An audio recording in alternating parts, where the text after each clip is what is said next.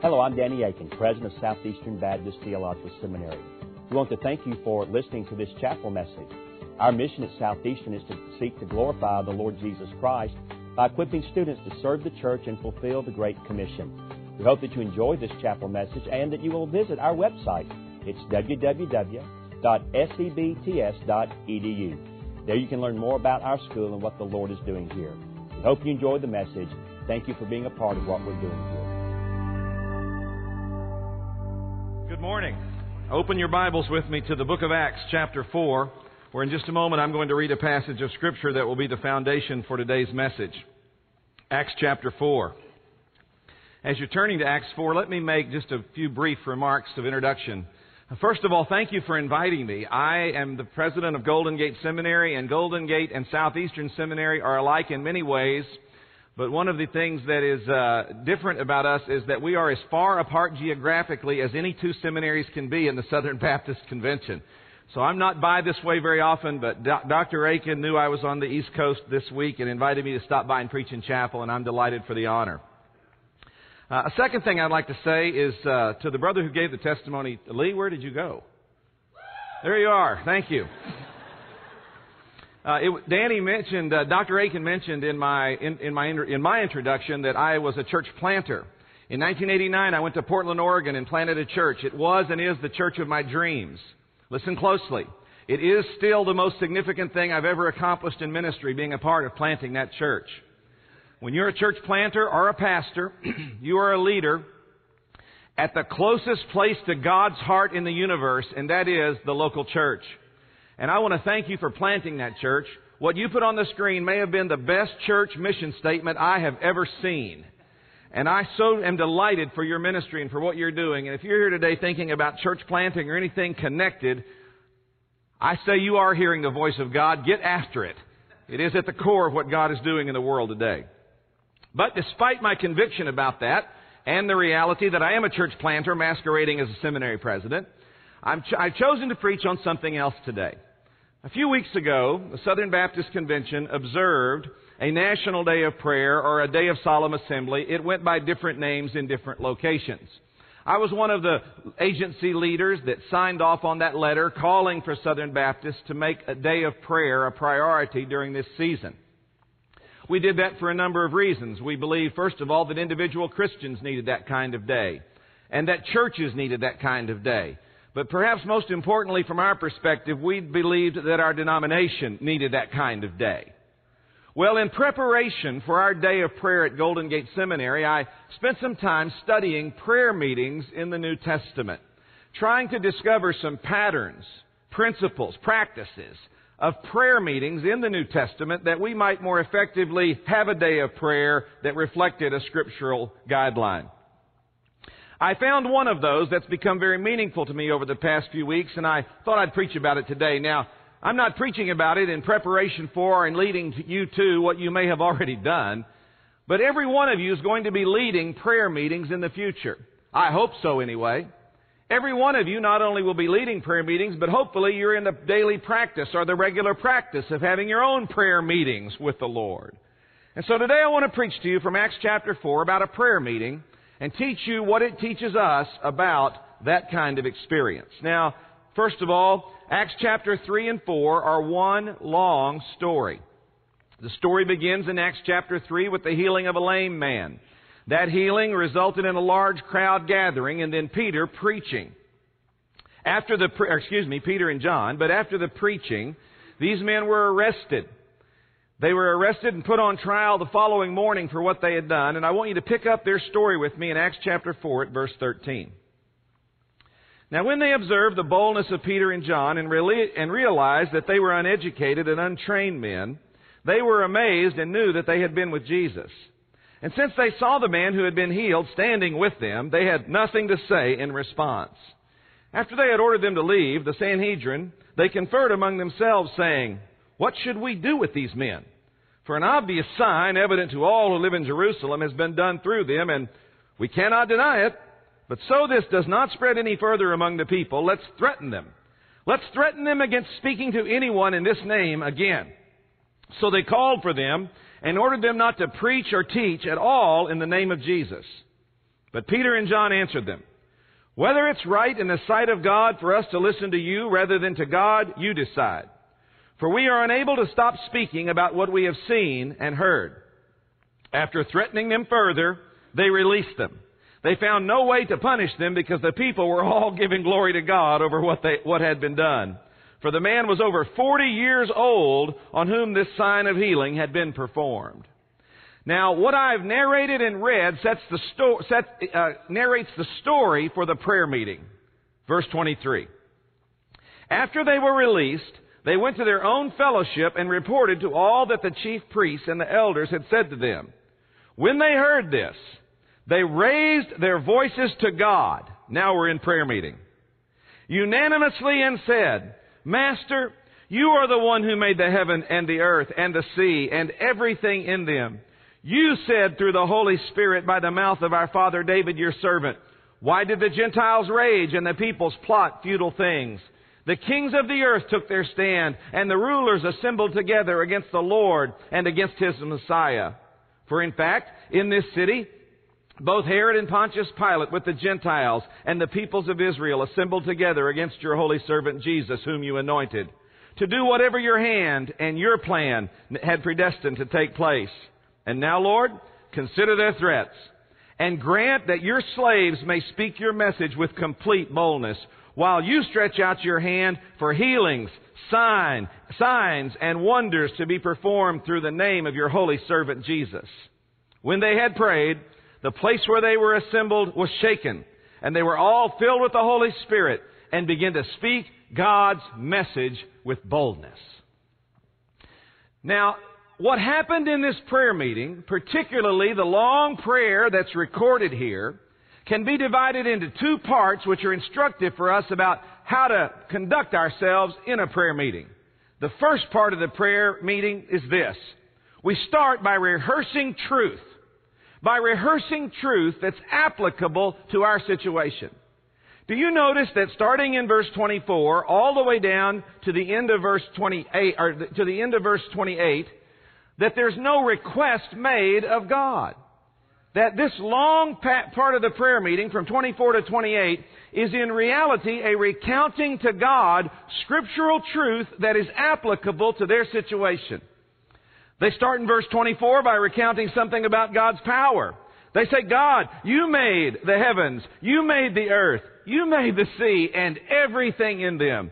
They start quoting Psalm 146:6 back to God and reminding Him that He is the creator of all, and because of that, He has great power.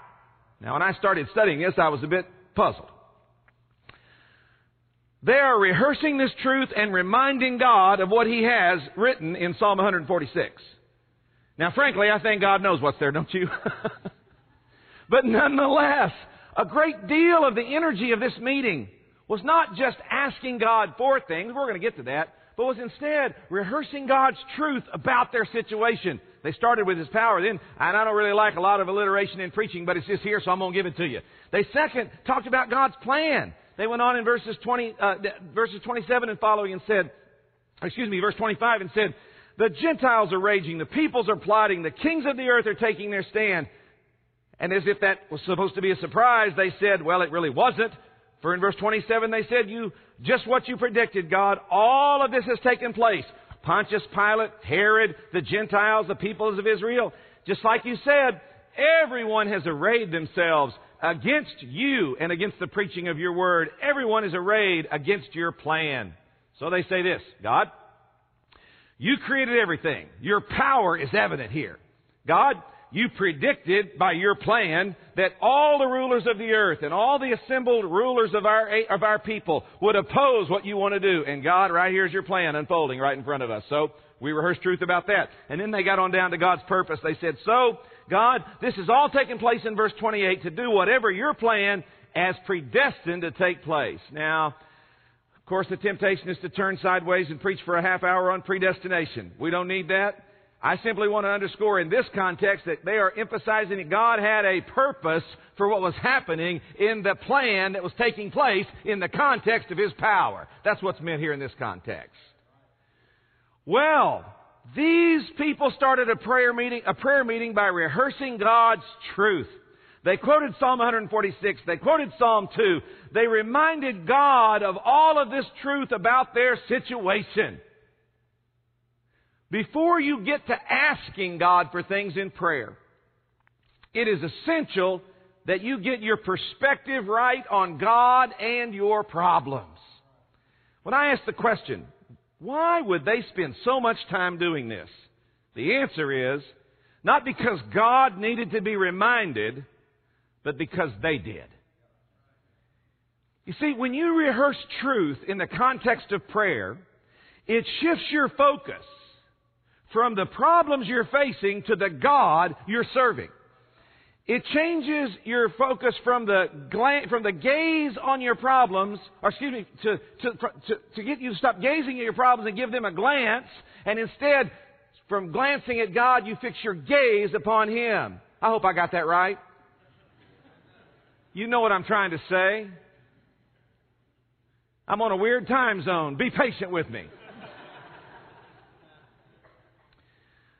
That's why the first part of a prayer meeting, whether it's in a worship service like this or in your private time in the morning, the first part of that time should be spent in God's Word, getting your heart, your life, your focus right before you move into the asking mode of prayer meeting. How do you do that? Well, a lot of ways. We've done it some here today. You can sing God's Word. You can read God's Word. You can speak God's Word. And you can even hear God's Word preached as part of prayer meeting preparation. But friends, listen.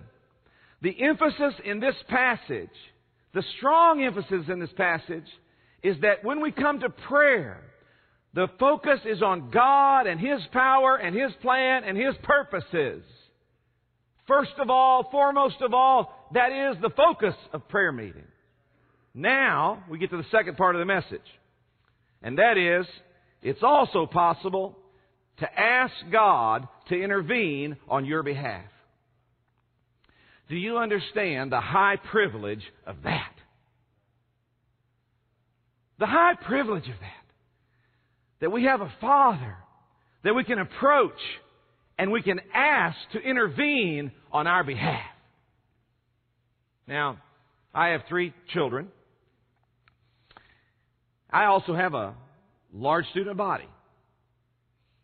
Students occasionally ask me for things, and when it's in my power and it's appropriate, I try to grant those requests. But when my children call me, my ears perk up immediately. And I find myself not just trying to accommodate their requests, but I find myself trying to find ways to go the extra mile to meet the requests of my children because I'm their father. That's how it is with God. You have the privilege now, in the context of prayer, to come before God and ask Him to intervene on your behalf. And there are 2 prayer requests in this passage I want to talk about. The first one's in verse 29. They prayed, "And now, Lord, in light of the truth we've rehearsed, consider their threats and grant that your slaves may speak your message with complete boldness." Now, there are 2 ways of looking at this request. The first is the most obvious. You could say, well, based on this passage, it would be appropriate for the church to pray and ask God for boldness to preach in the face of entrenched opposition. And that certainly would be one level of application of this that's very appropriate. But I think this is narrative literature, so I know it's narrative literature, and because of that, I think we should step back and look for a little broader application, because the broader application is this. They asked for boldness to speak in the face of a pressing opposition. The larger principle is this. They asked for what they needed in the moment of the challenge they were facing in ministry. It just happened this time they needed boldness to face the opposition. But the broader application is this. As a ministry leader, you can come before God and ask Him for whatever you need that's pressing you in your present ministry situation. This means as leaders, we don't have to come to God like this. Well, God, I need help. I need a lot of it. You see it all. Pick something out and do something about it. I think it'd be better to pray like this. Brother Lee, who testified earlier, would pray this way. God, I need disciple-making Christians to come and join my church. And God, I need them now. What are you facing in your situation? At Golden Gate Seminary, we ask God for things specifically. We've been asking God to give us an Old Testament professor to replace Dr. John Sailhammer, who, by the way, I'm happy to report, is experiencing a revival or renewal of his health now that the stress of daily teaching has been removed. We're grateful for that. We're grateful for his contribution to our school. We've been asking God specifically to give us someone to replace him, and God is answering that prayer. We've been asking specifically for God to give us another professor in another discipline, a hard one to find, and God has miraculously brought someone to us that we're interviewing next week, a specific request for a specific need in a specific place, and seeing God move in that way. Now I ask you, what do you need where you're working? What do you need right now? Do you need money? As someone once said, you can pray all you want, but sometimes only money will do. I understand that. You sometimes just have to have money to do ministry. Get down on your knees and say, God, we need cash. Cold, hard cash. We don't need a promissory note. We don't need a pledge card. God, we need a check. Do you pray like that? Man, we pray that way at Golden Gate. We get down on our knees and say, God, we need the money. Now, I know you got so much money here at Southeastern, you'd never have to pray a prayer like that. Yeah, right.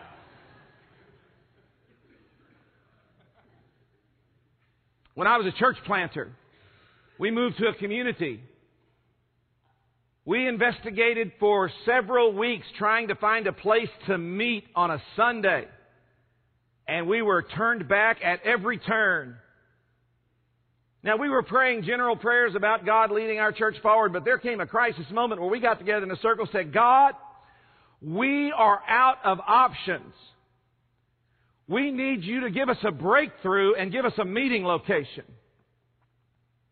And someone in our group said, well, we've exhausted all of the opportunities in the local school districts and all the opportunities in this, but there's that little other school district that's right next to ours that it's kind of unusual. I won't go into the detail, but there was this little school district that hadn't ever been incorporated into the bigger one. And why don't we go ask them? Well, all right. Man of faith that I am, I thought, what's the point? But we asked God for a meeting place. And the guy that's helped me plant the church went over to meet the principal at school and walked in and said, hey, listen, I'm so-and-so. We're trying to plant a church, and we're looking for a meeting place, and we're willing to rent. We're not asking for a free thing. We know it costs. We're glad to pay. Would you have any openness at all to helping us? And this principal said, what kind of church?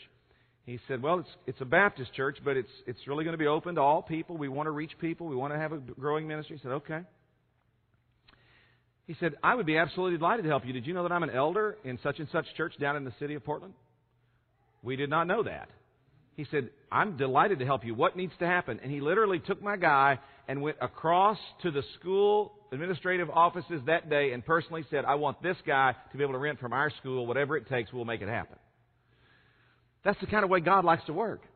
Where you ask Him for specific things. If you need money, ask Him for money. If you need leaders, ask Him for leaders. If you need a breakthrough of boldness, ask for that. But if you need a school to meet in, to plant a new church, ask God for that.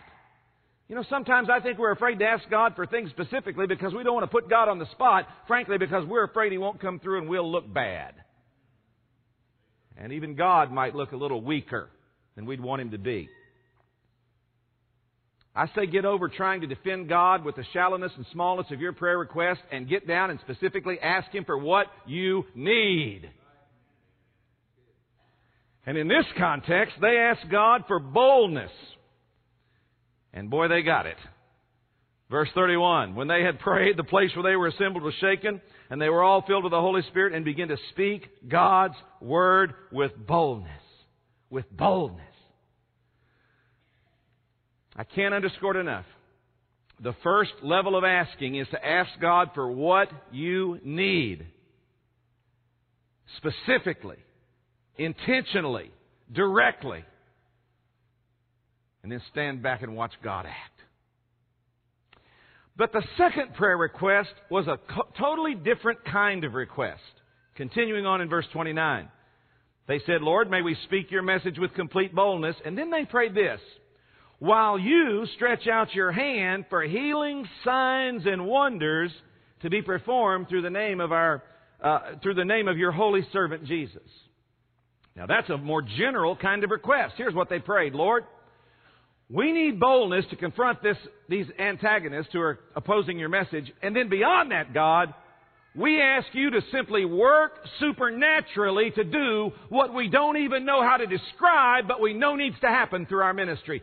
Send miracles, signs, and wonders to get the work done. Do you ever pray that way? God, do something that is so overwhelming that no one can take the credit for it. No one can explain how it happened, but it's simply such a supernatural moment that everyone stands back with awe and says, God just moved. You know, sometimes I know what Golden Gate Seminary needs, and sometimes I knew what we needed in our church plant, and I'm not shy about asking, but sometimes I know we need more than I can, to quote the Scripture, ask or think. And so I simply pray, God, come and do the supernatural here, beyond anything we can describe. Now, let's talk about what happened. They prayed this prayer in the context of a miracle that had already happened. Remember, I told you in Acts chapter 3, verse 1, Peter and John, you know the Vacation Bible School song, went up to pray and met a lame man along the way. You know that song? Please, I'm going to sing the whole thing if you don't. President raised his hand. I'm moving on. I get the signal. Okay. But they had seen a man raised to health, a physical healing. Now, I'll just ask you, have you ever seen one of those? I have. I've observed a few miraculous healings. Here's the first one. First time this ever happened to me. I was a pastor in my first church, and a man named J.W., early 60s, was dying. He had a mysterious illness that had come upon him. It sapped his vitality. He had been to every kind of medical treatment that could be thought of at the time. He was hospitalized finally, and the family was called in, and the doctor said, it'll just be a matter of hours. Jean, his wife, called me, and she said, Pastor, I want you to come to the hospital and pray for J.W. to be healed. Well, we'd been working on this for some months with no progress. She said, I want you to anoint him with oil in the name of Jesus and pray for him to be healed. Now I'm getting a little nervous. At the time, I'm about a 26-year-old pastor, and frankly, this was not something I'd ever been asked to do before, and frankly, I wasn't sure I was prepared to do. But I poured a little vial of oil and rounded up a deacon, and we went to the hospital. And I went in the room and said, now, Jean, you've asked me to come here. And she said, I've asked you to come here, Pastor, because I'm desperate, and I'll do what the Bible says. I want you to anoint my husband with oil and pray for him to be healed in the name of Jesus. Now, I'm trying to handle this appropriately. Okay? I said, now, Jean, listen. You understand that verse in the Bible doesn't mean there's any magic in oil. I know that, Pastor. And you understand that if we do this, that doesn't mean that something immediate is going to happen. She said, I know that. I said, you know, I may pray the best prayer I know how to pray, and God may answer no. And she said, I'm prepared for that, but if we don't ask, I know God's not going to answer. Now, I'm asking you, Pastor, to do this. And I'm thinking, oh, brother, okay. So I took out a little oil, and his family gathered around the bed, and they all held hands, and I just put a little oil on his forehead. And I prayed the most passionate prayer I could, because I really did love this man, care for his wife, and I really wanted God to act, but quite honestly, I wasn't expecting much. I mean, I'm just being honest, okay?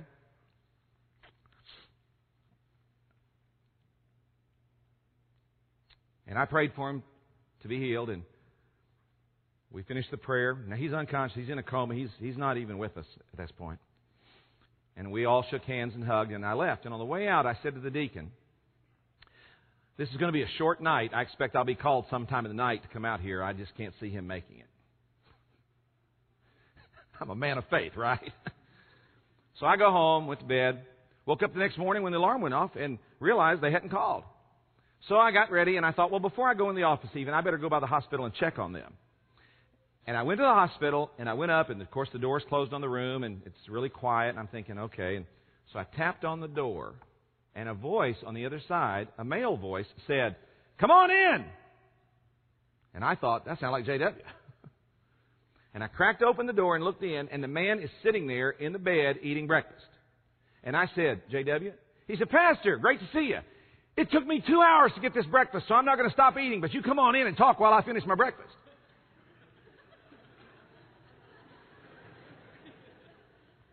I said, "I'm going to put that oil out on a TV preacher deal because, that stuff is good." I believe I could get $1,000 a drop for that. I'm thinking, whoa, baby. I went in and sat down and I talked to J.W. and I said, "J.W., how you feel?" "I'm feeling great." "You've been really sick." "I know." "What happened?" "I woke up in the night. I felt great." Jean came back a little while later, and she's downstairs getting herself something to eat. And I said, "Jean," she said, it's a miracle, Pastor." She said, "In the night, I was just sleeping outside, catching a little nap, and the nurse came out and said, 'Your husband's awake. He's asking for you.' And I thought he was just going to be asking for me because he might be passing. And I went in, and he's sitting up in the bed asking for where his underwear are. This man wants to know, where's the rest of my clothes? I'm ready for breakfast. How long have I been in the hospital?" Now, he lived about 10 more years after that, and then finally died of another illness. All I'm telling you is that we've all seen similar things where God either physically or in some other way did something supernatural around us or among us or with us, and we just stand back in awe and say, "Wow!" And that's what happened with this church, with this incident in Acts chapter 3. Now, I lay that foundation because I want you to understand that when they prayed for miracles and signs and wonders, that's what was in their mind, all right?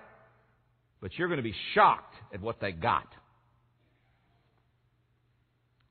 Let me read what happened. The miracle, sign, and wonder that followed the prayer. Verse 32. "Now the multitude of those who believed were of one heart and soul, and no one said that any of his possessions was his own, but instead they held everything in common. And with great power the apostles were giving testimony to the resurrection of the Lord Jesus, and great grace was on all of them. For there was not a needy person among them, because all who owned lands or houses sold them, brought the proceeds of the things that were sold, and laid them at the apostles' feet. This was then distributed to each person as anyone had a need. And Joseph, a Levite and a Cypriot by birth, whom the apostles named Barnabas, which was translated son of encouragement, sold a field he owned, brought the money, and laid it at the apostles' feet." And you know what happens next. Ananias and Sapphira show up, and God strikes them dead for their duplicity in dealing with money. Now buckle your pew belt. The miracle, sign, and wonder that followed this prayer meeting was not another healing. It was a miraculous breakthrough of financial stewardship in the church. It was people rising up and giving what they had. It was a man selling a piece of property and intentionally lowering his standard of living to advance the kingdom of God. And then it was some people cheating God and getting struck down for what they had done. Now, I sometimes hear people say what they believe are the besetting sins and even the worst sin in the Southern Baptist Convention. I'm from California in the San Francisco Bay Area. I'm the expert on talking to you about what sin looks like.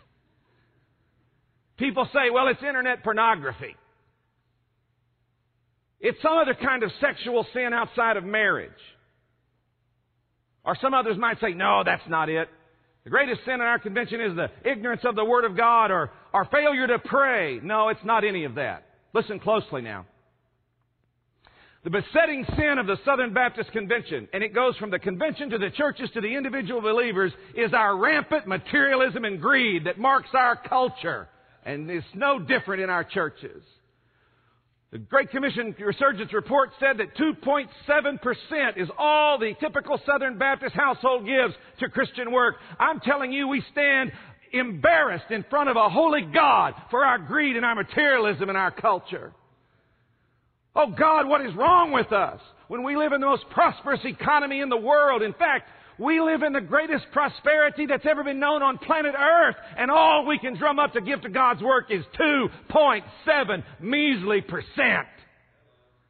I'm telling you, when revival comes in the Southern Baptist Convention, it won't be by a bunch of pew-jumping people who make a show of themselves in worship. And it won't necessarily even be by some kind of repentance from some kind of external sin like that. I'll know revival has come when people start bringing their offerings in bushel baskets and giving so much that they can't be stopped. That's how we'll know revival has come, when God does that kind of miracle, sign, and wonder in our lives individually, in our churches, and in our denomination. I'd rather see this happen than another healing like started the story in Acts chapter 3. I hear us talk about being in economic recession. And just like our place, here at your place, you say, well, we haven't had salary increases for 2 or 3 years. I remind you, there are underground pastors across the Middle East. Forget about having a salary increase. They've never had a salary. People say, well, we're having to cut back a little bit. Right. And most of the world lives on less than $2 a day. Do you understand that it's so easy to have a local-centric view of the economy? That's not how God sees the economy. God sees the whole globe all at once. And He still, despite what we've gone through in the past 2 years, looks down at the American church and says, it's the richest church on planet Earth. It's the most prosperous church I could possibly create. It's people who have so much, and they spend it on themselves. Individuals giving households giving 2.7% of their income to God's work. Churches giving an ever-decreasing amount to missions and spending more and more on themselves. Churches going into massive debt to build palaces to ego rather than advancing the kingdom of God. When this church asked for a miracle, sign, and wonder, it did not get a healing. It got a financial revival.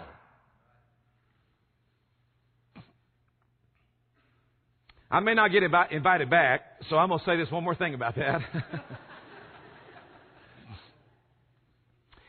If you are here in this seminary and you're training to be a ministry leader in any capacity, if you have not grown to the place in your stewardship where you're surpassing the tithe in your giving, you're not yet prepared to be a Christian leader. I would be embarrassed to be a tither. Oh, embarrassed. You say, well, that's because you make a fine salary, and I do. But I started giving more than a tithe of my income when I was 19 years old. And I've been steadily increasing the percentage of my giving almost every year. Now, I've had some years I didn't increase, but almost every year for now 30 years. And I have a financial giving goal in mind, a percentage out there, and my wife and I are getting there rapidly. Now we have all our children out of college, and this year we ramped up again. And the next 3 years we're going to ramp it on up. And in just a few short years we will have achieved a lifetime goal of giving a significant percentage of our income away to Christian work. We've made the decision, our standard of living is this, and it's not going up. Recently, one of our board officers said, you know, Jeff, we really appreciate what you've done, and we haven't paid you more, and we'd like to try next year to just do something. I said, fellas, it's fine if you do. I'm just going to give it away. So it's really no stress on the seminary. Either way, if it makes you feel better, go ahead. Have you come to that place in your life yet where you have settled the issue that you're going to be a generous Christian? A generous Christian. You know, that's where it starts, isn't it? I hate to say this. I don't have the data. I'm afraid to look it up. The reason the typical Christian household gives 2.7% to Christian work, I'm embarrassed to say, is probably because the typical pastor doesn't do much better. And oh, God, help us as those who are training for ministry leadership to do better when we get the responsibility given to us. So, here's what I said today. You want to pray and have a prayer meeting? Start by rehearsing God's truth. It'll change your perspective. It'll get you focused not on your problems, but on God, what He has to say about them. Then once you've got your perspective right, ask God for what you need. I mean, ask Him boldly, specifically, directly for what you need in your setting right now to get your work done.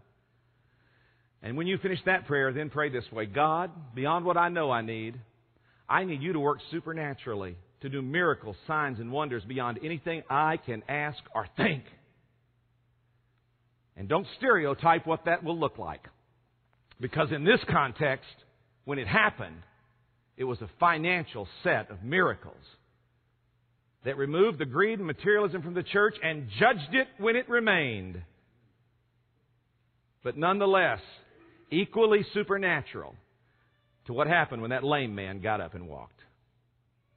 So let's leave today committed to pray and to pray this way and see how God might work. Let's pray together. Father, we rehearse your truth this morning. You are good. You are a creator who's over all. You are loving. You are a Father who condescends to us. You are a Lord who stands over us. Thank you for this truth about who you are. Now, Father, we also have needs. And just now around this room, individuals are calling out with specific things they need in their ministry setting right now. Hear their prayers and answer them by your grace and for your glory. And then, Father, for Southeastern Seminary and for Golden Gate as well, I pray that you will give us miracles, signs, and wonders. That you will do supernatural things through us beyond anything we can ask or think. And Lord, specifically, I pray you might do a miracle in our generation to change our perspective on money, on material things, on our possessions, on our standard of living. And Father, give us a revival that touches us so deeply that we become the most generous churches that have ever been on this planet. Thank you for the prosperity we enjoy. May we learn to be a better steward of it, I pray in Jesus' name. Amen.